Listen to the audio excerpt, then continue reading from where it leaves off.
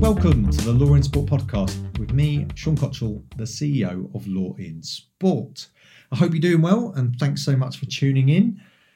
Our special guest today is Ben Rutherford. He is a Senior Director Legal at the ITIA, which is the International Tennis Integrity Agency.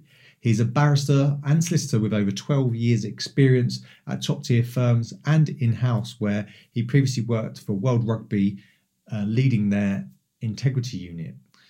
He's now heading the ITIA's new legal department, and he has a significant amount of experience across sports law, in particular areas of corruption or integrity more broadly, but corruption, betting, anti-doping, governance, disciplinary, and athlete education. He's also worked on committees and projects with the IOC, WADA, the UN, and Interpol on matters relating to anti-doping and corruption in sport. In this podcast, Ben talks to us about his career, how he started out, what he's learned over his extensive period working in integrity in sport, and what he's doing now and what he thinks the future holds for sport and the work that he's doing and how sport can move forward, particularly with these new integrity units that are being established across a number of organisations and sports. So before we get into it, I'd just like to thank you for tuning in. And remember, for all the latest legal issues and developments, go to lawinsport.com. And I hope you enjoy the show. So Ben, thanks so much for joining us today. You've relatively recently, given that you've been working in the sports sector for somewhere in the region of sort of 12 years now in various different roles. You've recently joined the International Tennis Integrity Agency. Can you tell us about your role and why you decided to join and why does it excite you? Thanks, Sean. Great to be on, and thanks so much for having me. Yes, I've been with International Tennis Integrity Agency now as the Senior Director Legal for almost a year, 11 months at the end of this month. The ITA is in some respects, the successor body to what was the Tennis Integrity Unit. And then the Tennis Integrity Unit is well known within sport for being at the forefront of fighting corruption in sport and particularly in tennis. Following the IRP, the 7 governing bodies of tennis decided to. So that's the independent. Report. Sorry, indeed, yeah, exactly right. Sorry for my use of acronyms. And following that review, the 7 governing bodies of tennis, so the 4 Grand Slams, the ITF, and the 2 professional tours, WTA and ATP, decided to effectively turn the Tennis Integrity Unit into a fully independent agency with its own majority independent board, chaired by Jenny Price, and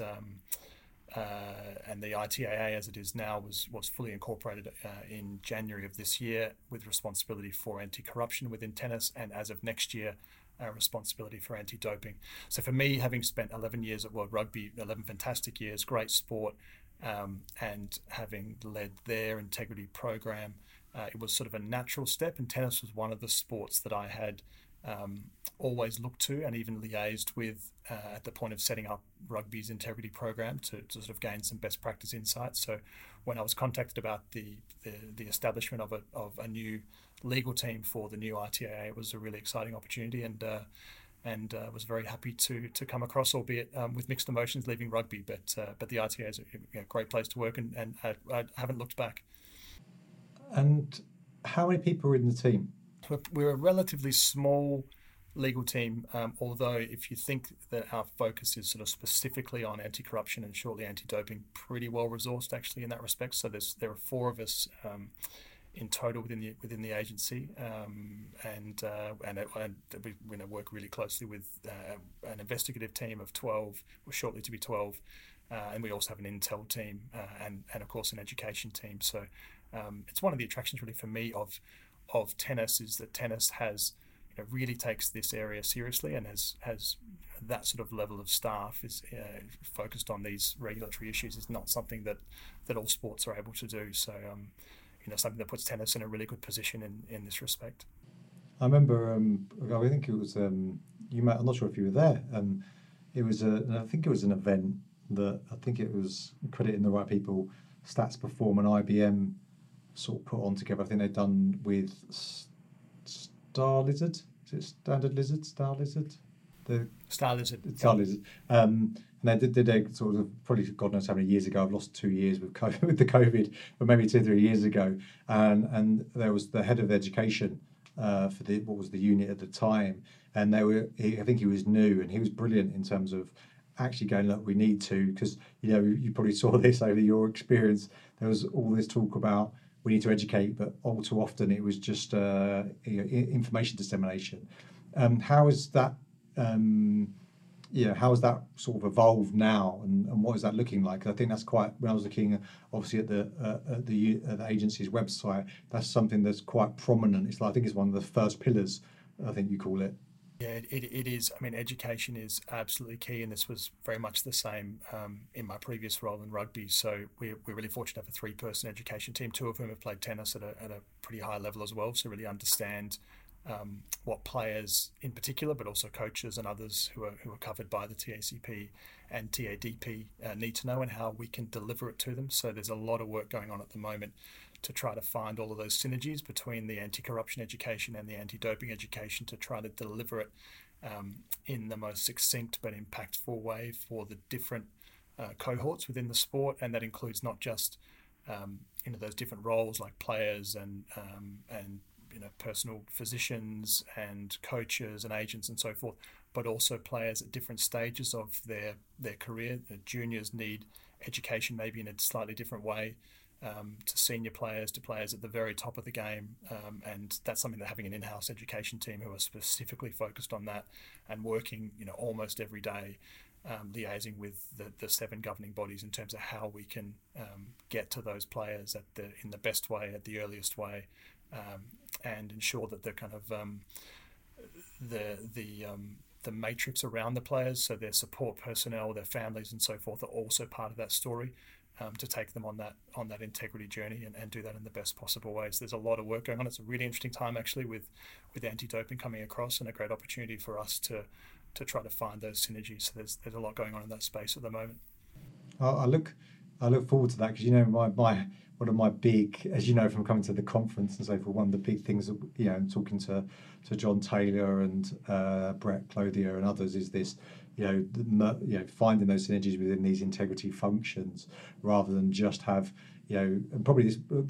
Let me ask you this question: how have you seen the sector evolve? Obviously, you've been at World Rugby, who if it's fair to say, we're kind of a lower risk sport, but how we got to know each other was because you were very forward thinking and proactive with trying to bring various people together in the sector, with the conference that you organised when you were there, which was the whole purpose. We had a long conversation about this. The whole purpose was actually like, let's share best practice, let's share different techniques, different methodologies. How have you seen that evolved, given that, when was it you started in World Rugby? Was it 10 years ago or? 2010, January 2010, yeah.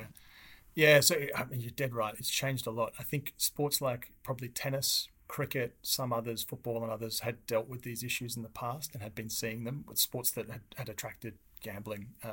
Just specifically speaking about anti-corruption for a moment, obviously anti-doping is different and has affected all sports in different ways for different periods of time.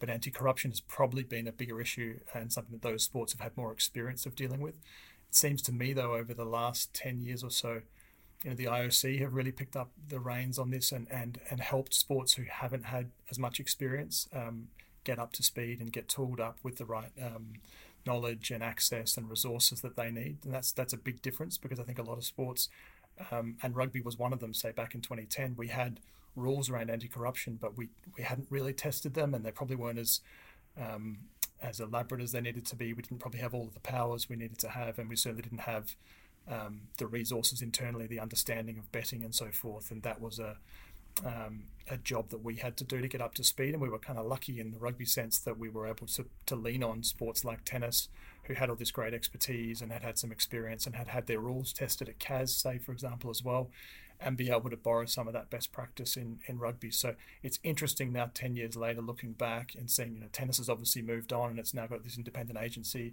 Other sports like athletics are doing similar types of things, biathlon as well. But there are generally, even the sports that haven't taken those steps, they have an understanding of this now, largely through the IOC, not exclusively, but the IOC has done some great work in this area as well to really make sure that all the sports, because all sports now are gambled on to a larger or lesser extent, they are all potentially vulnerable. And so all sports really need to be aware of this issue, and it seems to me there's been a lot of work done in that area over the last 10 years, which is really good to see. The sector's grown immensely, and sports the benefit of it. And would you say then, when you first got in, because a friend of ours, Kevin Carpenter, when he first got involved with Law in Sport, he was focusing on match fixing. At the time, no one really cared.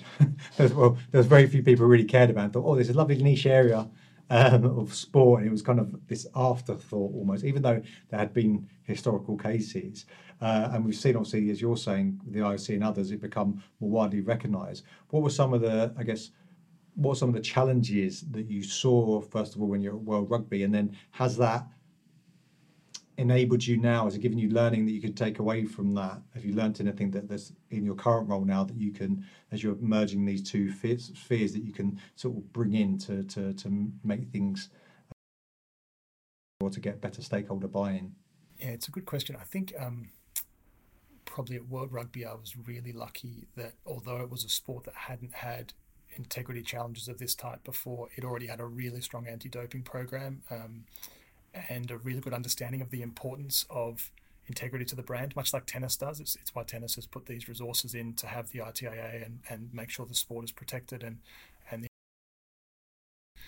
So in rugby, even though we hadn't had those challenges, there was immediate buy-in to do this best practice work.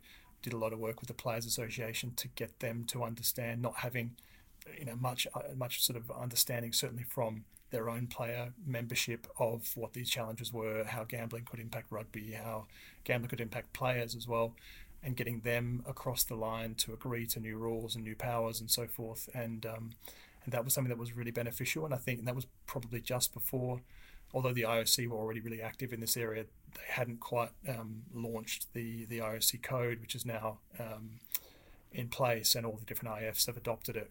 We had our rules at a similar time, but I was able to sort of borrow sections or use some best practice from cricket's rules and tennis's rules, and make sure we had provisions that had been tested before the CAS and upheld. So I think that was a kind of a really good basis, and being in a sport that took that very seriously. I'm not saying others don't, of course, but I can only speak for the sport that I was involved in, and there was really strong buy-in already we need this program, we need these rules in place, we need certain provisions, like mobile phones not being permitted on around matches at World Cups and so forth, and integrity officers being in place. That was seen, even though we hadn't had the kind of threats that other sports had.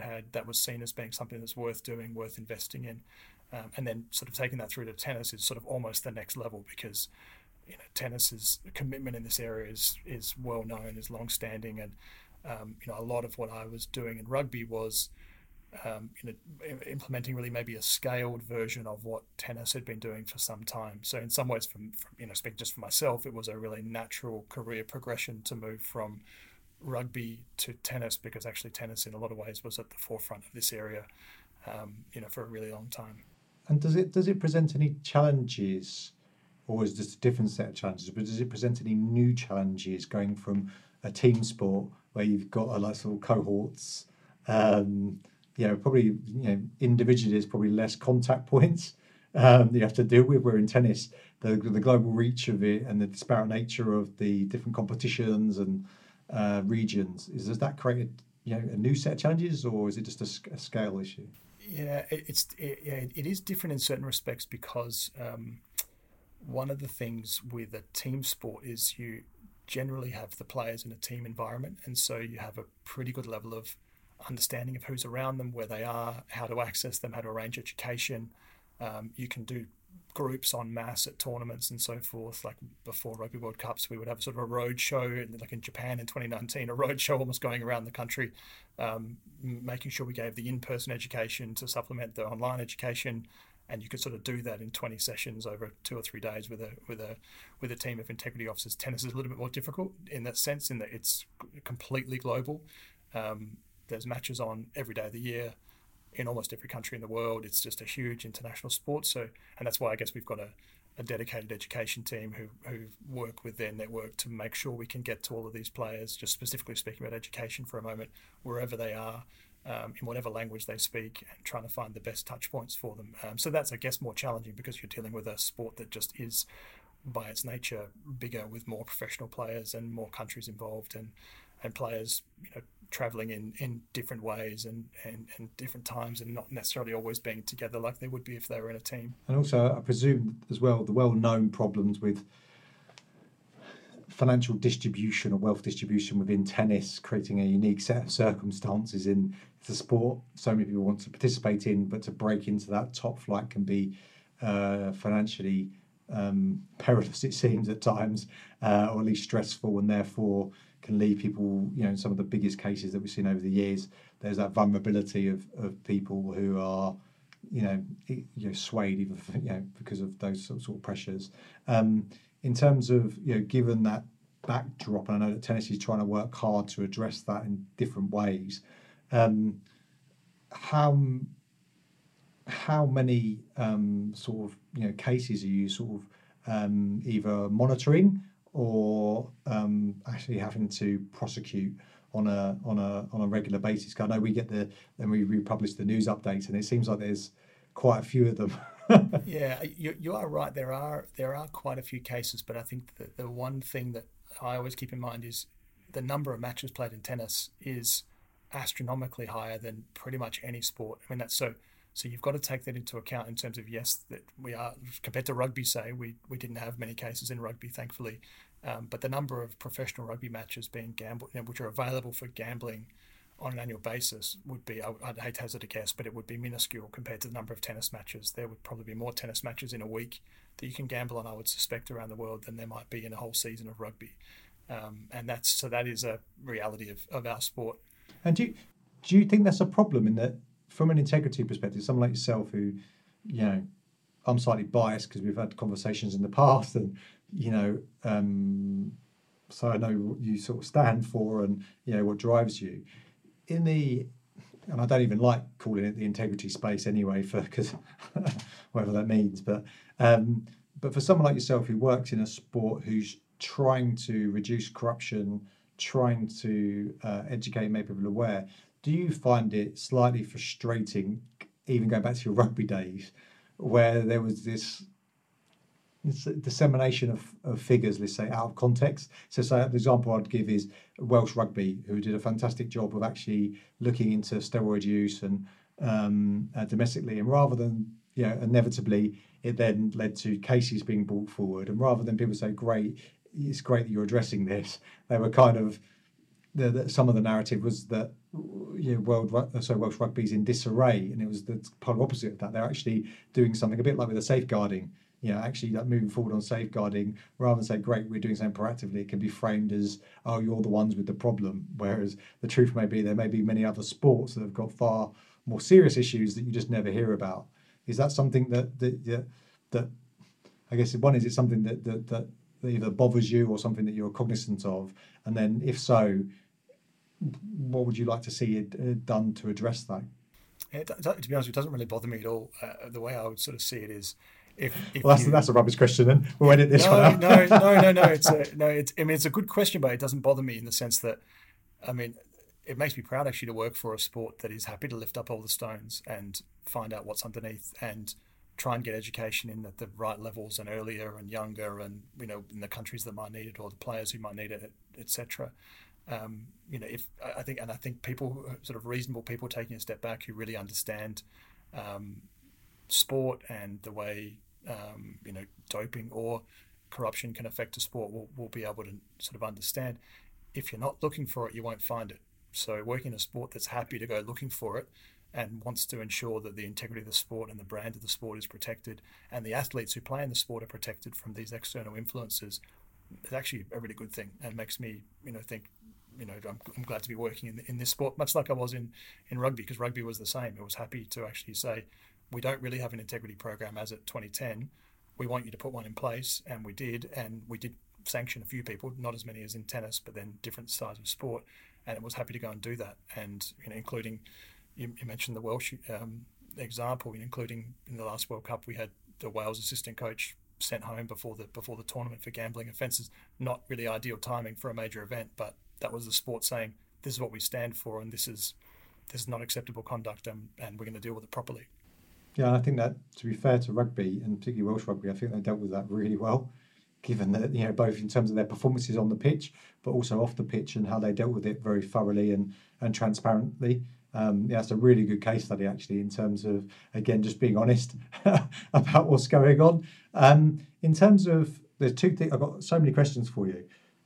First of all, when you're qualifying as a lawyer, obviously you worked at an international law firm with a very good reputation, and you were involved, I could see that you were involved in sort of global transactions and things like that. How did you, because it's not like typically in private practice you were doing, back then there were integrity support roles, right? Specifically, like there are now, there are teams of people who work on this. How did you transition into sport from then? Was it an easy transition, or did you, what did you do? And did you think you were going to go into an integrity type role? It's a really good question. Get asked it quite a lot, and I'm always happy I get asked it sometimes by people who join me on LinkedIn or whatever it might be, and ask that question, who are probably on the same trajectory at some point in their career. So I grew up in Australia, as most people probably be able to pick from the accent.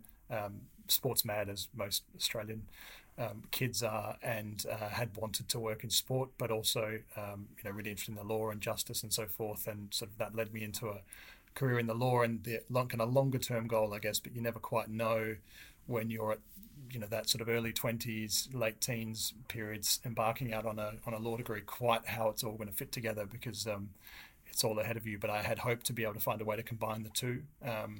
So I did a degree in law and a degree in international studies, majored in Spanish.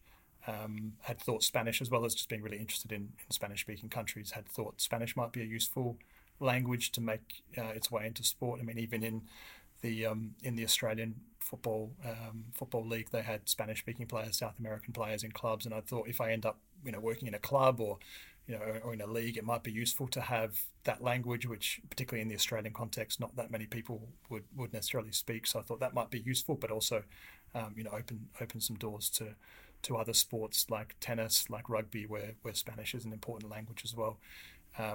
So kind of at that stage, I was really sort of kind of testing, how's this going to work. Did an associateship with the Supreme Court judge back in Australia for a year, and then came overseas and worked for DLA Piper for a couple of years, litigation, arbitration, insurance stuff, not specifically in sport, but a good firm with a good reputation that I'd hoped might lead its way into a sports role eventually.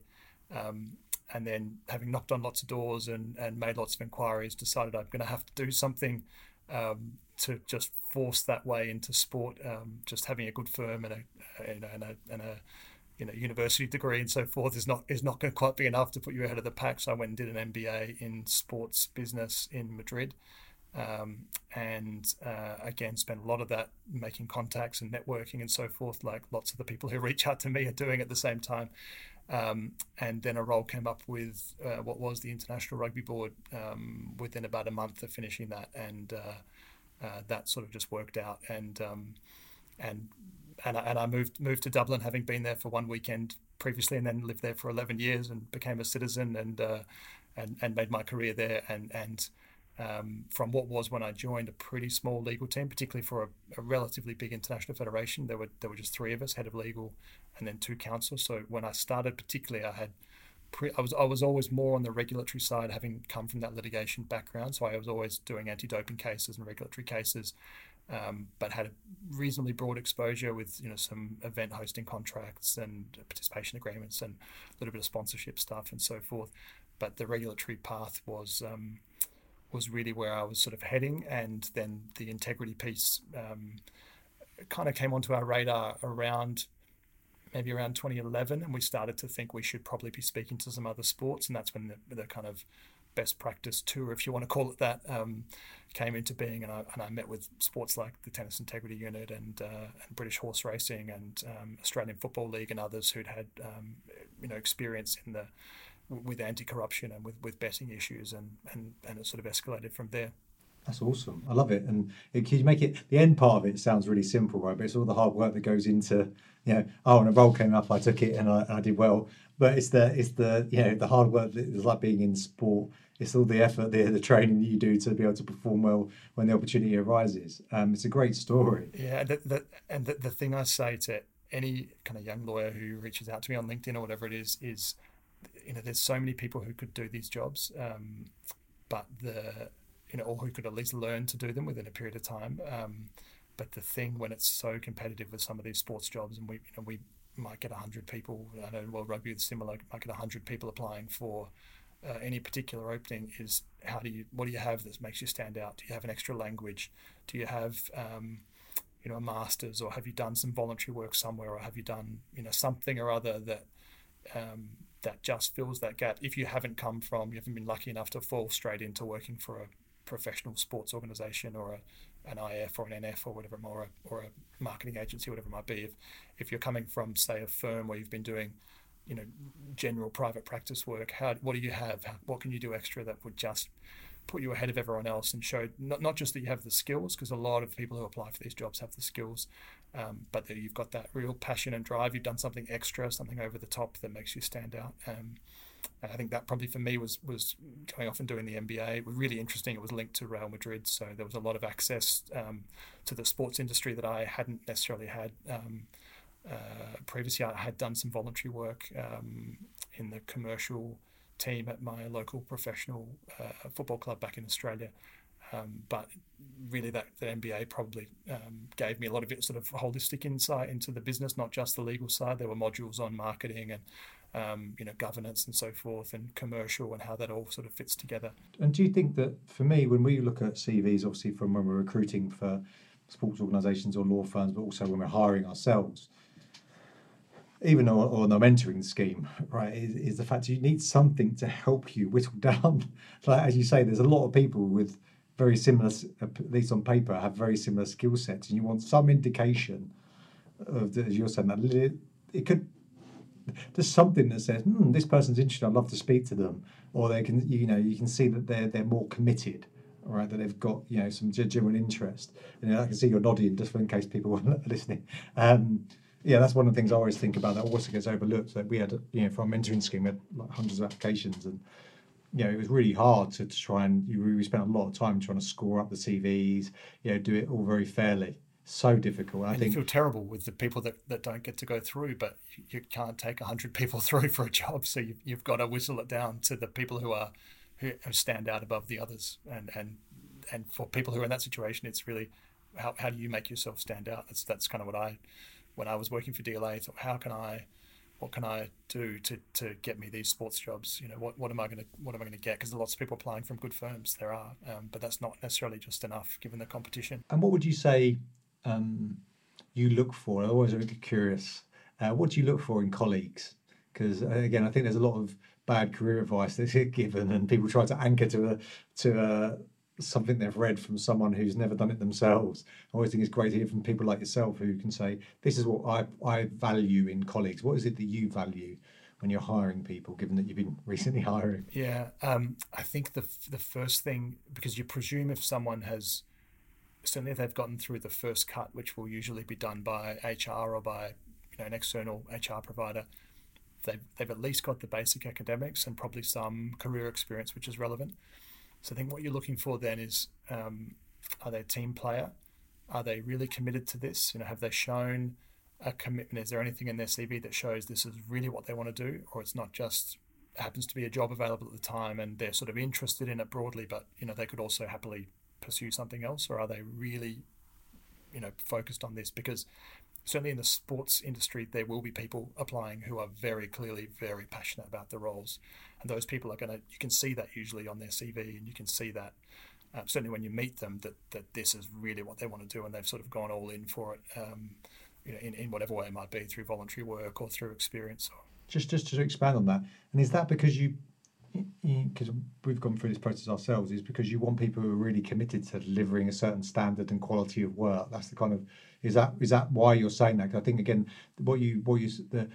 some people listening to this may just think, oh, you just need passion, but it's not passion. It's, as you're saying, it's the skill set and the enthusiasm for the role. No, you're exactly right. So I'm really talking about when you've got, say, a small pool of candidates, all of whom you would say on paper, academically, intellectually could do the role. What sets the one or two people apart who go through to the final stage, or the people who eventually get the job? It's probably something that shows, I really want this, I can do it, I'm going to stick with it.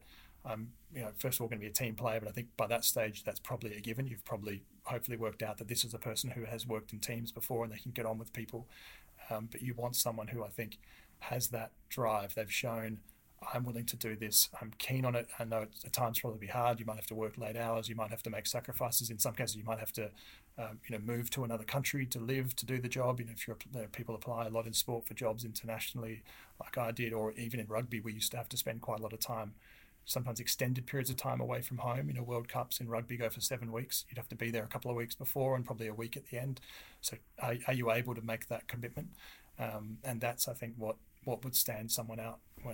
For me, when I'm looking through a group of people with really good credentials and good academics and good career history, well, is there one person who really wants it and they can show that through evidence? Yeah, I think it's great how you explain that, because you kind of do see it. It's a great way to, are you really, how committed are you? And you can kind of, because from an employer's perspective, whilst it's fine, you want people to go through the career ladder and journey. What you don't want to do is invest all that time training someone up and then they leave just because they were using it as a CV builder in itself, rather than being committed to delivering the role.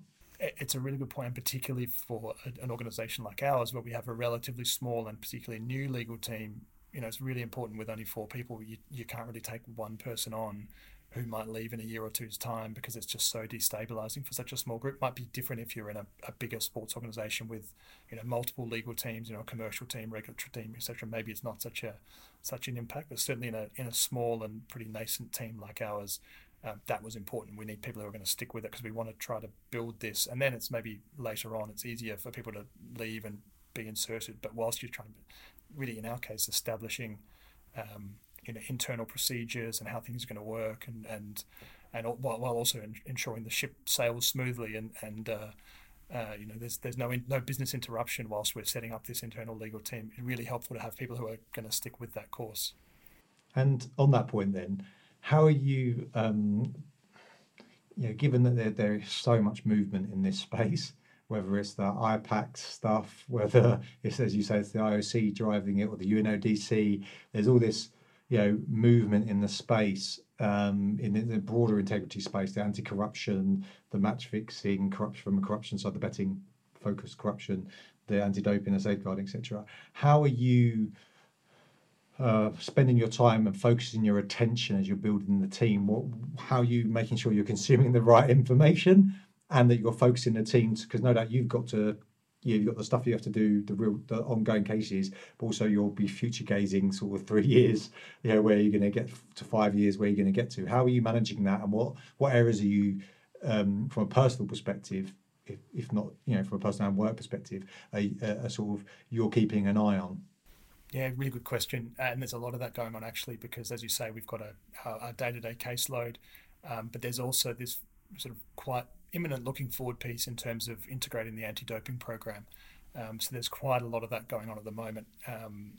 It's actually happening right as we speak, in terms of what's called the TADP, the Tennis Anti-Doping Program, coming over. We recently just had Nicole Sapstead join, who was CEO of UKAD, join as our new head of anti-doping, which is a great hire. She joined us at the start of this month. So there's a lot of that looking forward actually happening right as we speak, and quite imminent looking forward, though, as in integrating effectively another half of the business into the business, but also specifically into the legal team.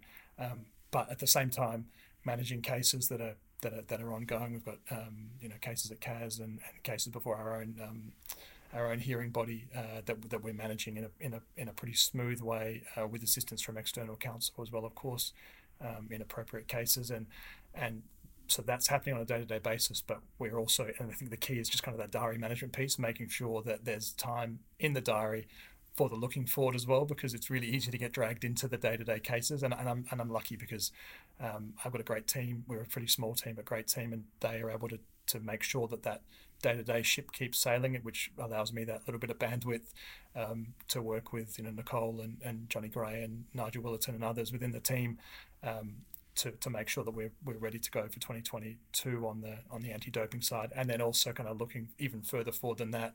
How do we find even more synergies between these two programs? And that's probably the next piece, which is coming down the line after we integrate the TADP. And is that kind of one of the criticisms that has been? By the way, I like Nicole, so it's great. I said, I wish her congratulations on that. She was, at UCAD, she was always very transparent and honest and open to conversations, and something I always really appreciated just from anyone in sport generally, when they're willing to have that, like yourself, is when people are willing to have dialogue, even if you don't agree. It is so beneficial because, particularly for me, I'm privately quite opinionated. Probably people would argue quite publicly opinionated.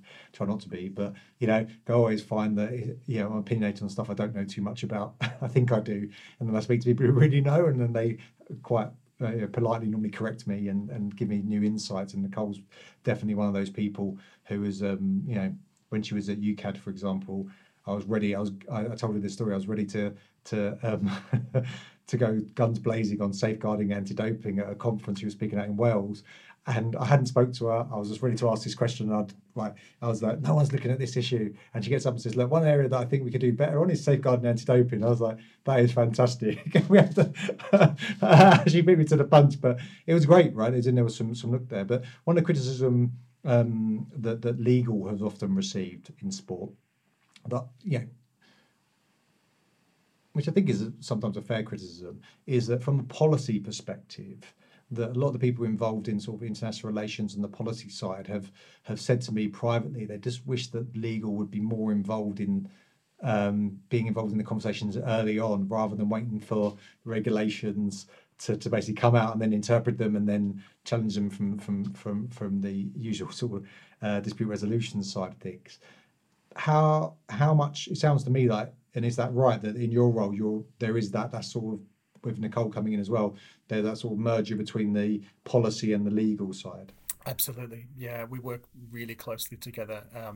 So we have kind of, in terms of our governance, just maybe to just explain it a little bit more. So we've got a majority independent board on which there are also representatives of the tennis stakeholders. Underneath that sits a rules committee who interpret. That's on the TACP side. There's a equivalent infrastructure under the TADP with different personnel with different expertise and so forth. But just speaking about the TACP, because that's what I've been mostly involved with, obviously this year. Do you know I'm dyslexic, by the way? This is not helping me at all. Yeah, well, it gets even more complicated in the sense that the TA, and this is just historically how tennis has been structured, the TACP is under Florida law, where the two tours are based, ATP and WTA, and uses American spelling. The anti-doping program, which was the ITF is the wider signatory, and until next year was also the body delivering it. They're obviously based in London, so that's under English law and uses English spelling. So it doesn't get any easier in that respect. But despite that, there's real synergy between the way the programs operate and the infrastructure, but then the governance below it is pretty mirrored across the two, and legal is really heavily integrated with that. So I attend our board meetings, I attend our rules committee meetings, and so I'm involved really early actually in terms of policy. So if there is a change in relation to some policy matter that might lead to a change in a rule or in a way that things are interpreted, I'm knowing about that at the very start. So that's not always the case for in-house counsel. I know it's a real gripe of in-house counsel, not just in sport but across all areas of commerce, is not necessarily being being maybe the last to know. It's kind of the classic gripe of in-house counsel, but I'm in the really fortunate position where that just isn't the case for us. We are really heavily involved from the start, and also thankfully, although tennis is kind of unique with 7 different governing bodies governing their different events, the 4 Grand Slams and the 2 tours and then all of the ITF events, they're all really integrated as well with us, so we tend to know what they're doing, albeit our remit is specifically anti-doping and anti-corruption, so we're not necessarily involved in their broadcast conversations, but we have a really good dialogue with them as well. So even though we are a fully independent organisation, we still have a really good relationship in the sense that we're aware of what's happening in the sport. and that helps us run, despite the fact the sport has these 7 governing bodies, a pretty seamless operation in terms of the TACP and shortly the TADP across all of these different events, and also players moving between events. You have players who play in ITF events who then go and play on the tours, may then play in Grand Slams as well, depending on their level, and we bring all of that together. But that's really courtesy of a very seamless and integrated stakeholder group in this area. So it's kind of the needs have driven it, that you need to have that collaboration. And there's real alignment, which is really helpful. So we've got a great board, great rules committee with tennis input as well as independent members on there, and it actually works really, really well. And legal's right there at the coalface at the start of any project, and also then at the end, which is it's the great joy of working in house. You can be there at the start of the project, and then you're there at the very end, including in our case, it often leads to litigation cases, etc. And we're there for that too. So Joe, I think maybe we should write an instructional book as if you're going to build an in-house team, this is the basic approach that you should take, because it doesn't matter, say, for example, we're speaking to, say, Carrie at Mercedes Formula One about them integrating within the business, and it doesn't matter, pick an organisation who's doing very well. All of the conversations, whether it's in sport, outside of sport, is that the more the in-house team can be as a part of the wider function rather than a separate unit that's kind of consulted on, it does seem to be the absolute best approach. And I'm always surprised that, I guess, but it's just human resources issues, that this isn't just standard now, just across the board. Yeah, and I think you're right, and it's trying to ensure that the business, not just RTA, but the business, just speaking broadly, understands that legal can add value and are not just a support service. Legal actually being involved early can help save money if you're speaking purely in economic terms, because a business might be setting off on a path that is not quite going to work legally and it's going to have to be adjusted later. You bring legal in earlier, can help you with that strategic planning piece and really add value early. So I think that's always the message in-house lawyers try to give C-suite colleagues. It doesn't always happen, but it's definitely, from the legal perspective, I think the best approach. But that's even the case, if you look at world sport, even the case of, as long as it's money well spent in the regards that you're being very focused with the type of advice you need, you could argue the case that if you're using the right external providers as well, and it's often the gripe that we have as law in sport, is that sometimes lawyers get a bad rep for being expensive, and they are absolutely at times. But if you take it into the wider context of delivering a project, delivering better rules or from a long-term investment perspective, it is often more than justified and actually a good use of money. But what happens is, in the interim period, they try to, I always say, joke around people go, often in sport, they think, not all sports, obviously, it depends where they're at in evolution, but often one of the things I can see where people aren't sophisticated purchasers of legal services, which is a lot of people, obviously, and they haven't used lawyers before, is that they ask the question, they go, what can I do to not use a lawyer? And then they go, maybe I do need a lawyer, but let me go again. And then maybe I can still not use a lawyer. And particularly for athletes, you see this, where they get themselves in pickles in disciplinary cases because they haven't managed, and half of that is the issue of not being able to know who to go to. They haven't managed to find the right advisor, and they spend loads of money on people who just can't really help them. And then they find the right advisor and think, if only I'd come to you earlier. Yeah, seems to be a broader problem. Makes it, early engagement is the key. I mean, particularly in-house, speaking for myself, but I think external lawyers would probably say the same thing. And there's obviously a cost difference there. It's one of the reasons I think that the ITAA board decided to go down this path of setting up its own in-house legal team, because it wanted this kind of input, and not just in terms of cost saving in respect of the way that we can manage cases with the right in-house external mix, but also having, given particularly the nature of the topics that we'll be dealing with, anti-corruption, but soon anti-doping, they're inherently legal.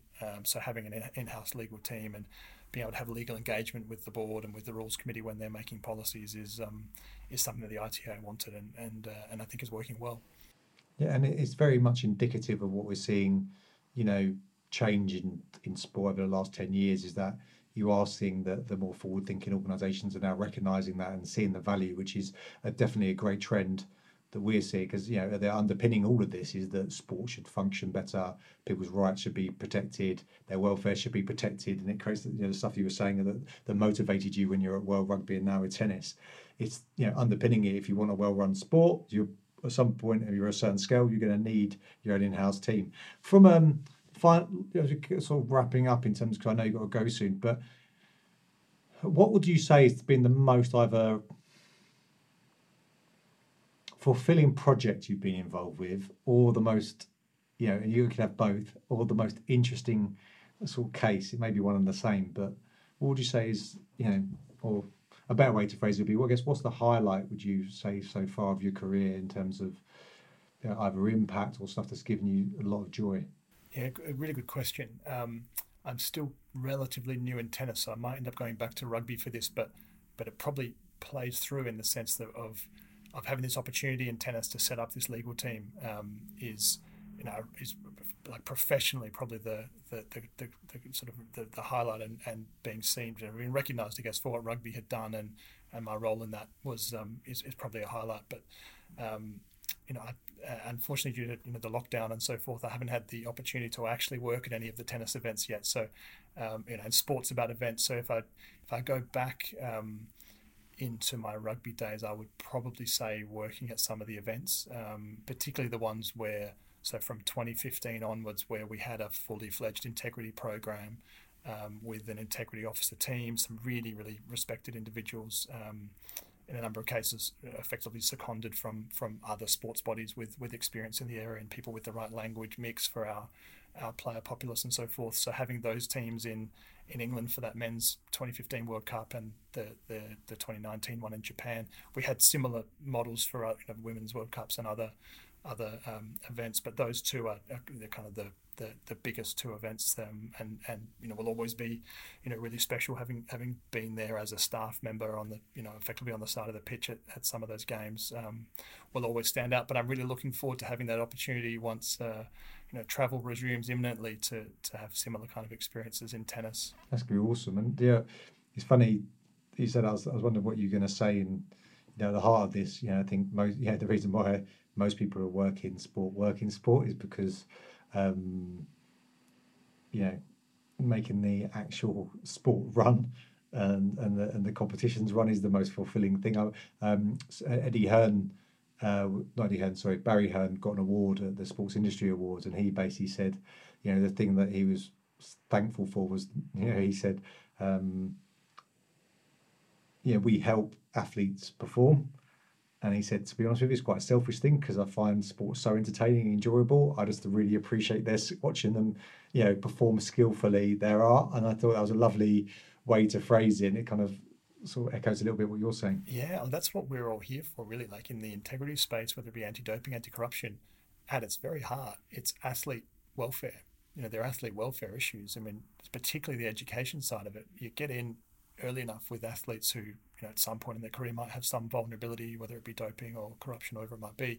Get in early enough, you actually make a difference in that person's life, which is what sport's all about, right?